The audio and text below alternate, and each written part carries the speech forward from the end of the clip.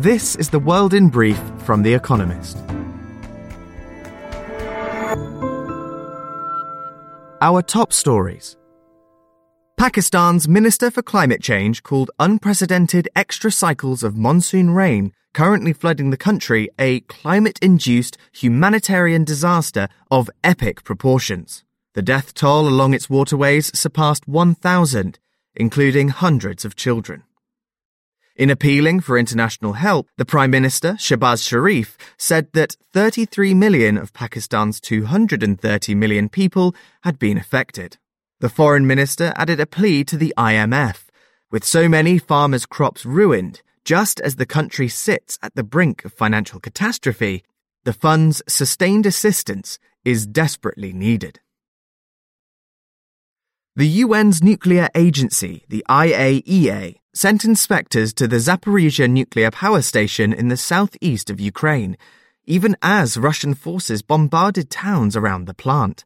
Russian troops captured the facility in March, but the reactors are still run by Ukrainian staff and, according to Russia, being shelled by Ukrainian forces. Residents in Zaporizhzhia are being taught how to treat themselves with iodine in the event of radiation exposure.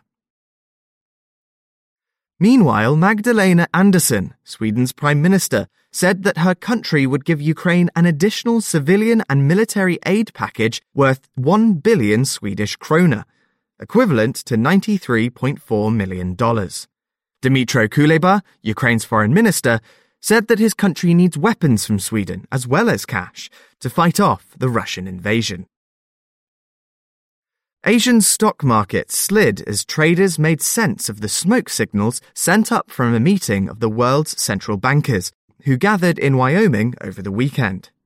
The Federal Reserve's chairman, Jerome Powell, implied the fight against inflation would entail further pain. Japan's Nikkei index shed 2.7% on Monday. The yields on two-year treasuries hit their highest level since the financial crisis of 2007 to 2009. Singapore loosened its visa rules in the hope of wooing foreign workers into its tight labour market. From January, expats earning at least 30,000 Singapore dollars a month, equivalent to $21,500 in the US, will be eligible for a 5-year work pass. The financial centre's manpower minister, Tan See Leng, said the move aimed to cement Singapore's position as a global hub for talent. Colombia and Venezuela restored diplomatic relations after a 3-year hiatus. Colombia's new left-wing president, Gustavo Petro, had campaigned for closer ties with Nicolás Maduro, the tyrant next door. Détente may enable the reopening of the 2,200-kilometre border between the two countries. It has been largely closed since 2015. Some 1.7 million Venezuelans have fled to Colombia to escape Mr. Maduro's ruinous regime. Dell, an American computer maker, confirmed it had pulled out of Russia after closing its offices there in mid-August. It joins a long line of Western firms to abandon the country because of its war against Ukraine. The Texas-based company was one of the most important suppliers of servers in Russia. And fact of the day. 145,000. The number of words in India's constitution. The longest in the world. And now, here's a deeper look at the day ahead. No more dollars at the Moscow exchange. An international pariah, Russia is trying to reorient its economy away from the West. The latest scheme, which comes into effect on Monday, is that the Moscow Exchange, Russia's largest financial marketplace, will no longer accept American dollars as collateral for underwriting transactions. This is part of a long strategy of reducing dependence on the American financial system. In the years before the war in Ukraine, the central bank shifted its foreign exchange holdings away from dollars. The country also built up a parallel payments infrastructure that did not rely on Visa and MasterCard. The question is whether isolation from the West is a good economic strategy. The Russian economy has held up far better under Western sanctions than almost anyone expected. It has sold more oil to India and China and bought more stuff from Turkey, but over time depriving itself of Western tech and ideas, not to mention money, will start to bite.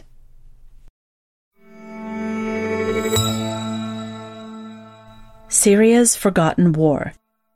For years, the world has treated Syria as a frozen conflict. Iran, Russia, Turkey, and a smattering of American forces have carved the country into zones of influence, while leaving Syrians and the regime of President Bashar al-Assad to labor under crippling sanctions. On Monday, the UN Security Council meets to discuss Syria's crisis. External events largely determine the country's fate. Recep Tayyip Erdogan, Turkey's president, seemingly wants to bury the hatchet with Mr. Assad and forcibly repatriate Syrian refugees before he faces an election next year.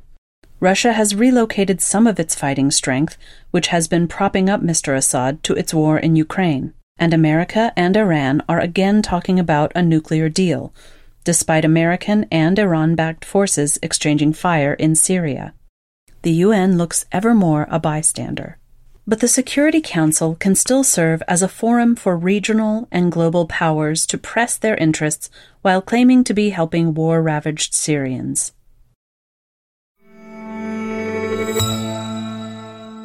A folly into space. On Monday, or soon after, NASA hopes to move closer to returning people to the Moon's surface with the flight of its Space Launch System. The SLS will send a capsule carrying 3 mannequins wired with radiation sensors to the Moon's vicinity. Humans are due there in 2024, and a landing is planned for 2025. Unfortunately, the launch is a colossal waste of money. The SLS, which cost American taxpayers around $23 billion in the past decade, will probably soon be outclassed by privately built models. It is a hangover from NASA's Constellation program, which was canceled in 2010 because of ballooning costs. But the contracts for the program had already been doled out to various aerospace companies. So, in what Lori Garver, a former NASA official, calls the relentless momentum of the status quo, the SLS program was created by Congress to ensure that contracts from the defunct Constellation program kept going. Taxpayers and space science are poorer for that self-serving decision.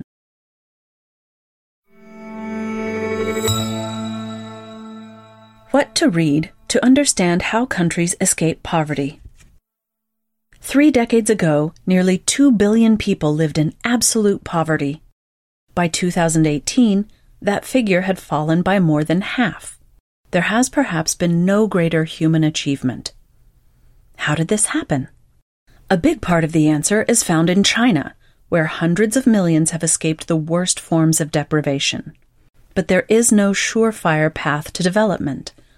What worked for Singapore may not work for Somalia. Yet, as these 4 books suggest, some things matter more than others. Poor Economics by Abhijit Banjari and Esther Duflo, both Nobel Prize winners in economics, does what much literature on development does not. Treats the poor as people, rather than as a faceless collective. Also try Development as Freedom by Amartya Sen, in which another Nobel Economics laureate lays out his theories about what freedom really means. Freedom from poverty is one measure, but so is access to basic services such as education and healthcare. How China Escaped the Poverty Trap by Yuan Ong explains how China exploited institutional weaknesses such as corruption and unstable property rights to build markets. These flourishing markets helped strengthen institutions, which in turn developed markets further and helped to lift millions of people out of poverty. Last, to understand what doesn't work as well as what does, try The White Man's Burden by William Easterly. The Economist argues that the West's approach, comprising foreign aid and advice, is a costly example of failure. According to Mr. Easterly, it accomplished so much ill because it imposed top-down plans on countries instead of understanding bureaucratic, cultural, and political conditions on the ground. Serena's swan song at the U.S. Open. As a child, Serena Williams said her goal in tennis was to win the U.S. Open. That happened quickly enough. In 1999, she won the tournament as a 17-year-old. But then, the American tennis star kept on winning.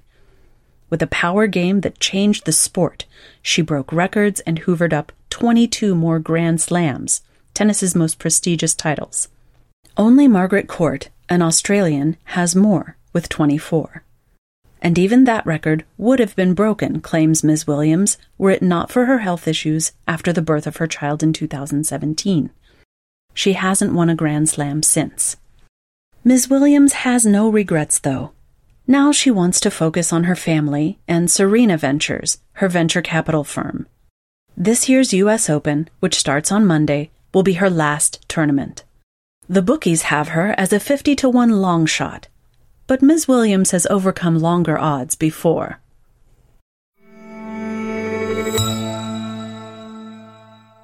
Daily Quiz. Our baristas will serve you a new question each day this week.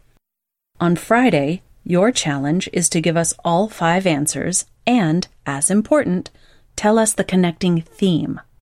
Email your responses and include mention of your home city and country by 1700 BST on Friday to quizespresso@economist.com. We'll pick randomly from those with the right answers and crown one winner per continent on Saturday. Monday. Who was the wife of Jupiter in Roman mythology?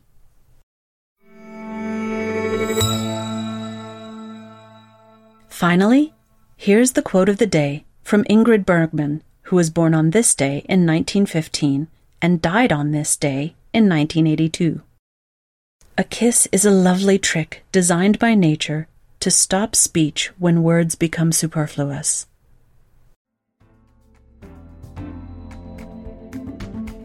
That's The World in Brief from The Economist, available 3 times every day of the week. You can also hear interviews and analysis from our journalists, including our current affairs podcast, The Intelligence, on your podcast app. And subscribers to The Economist have access to each week's full edition in audio.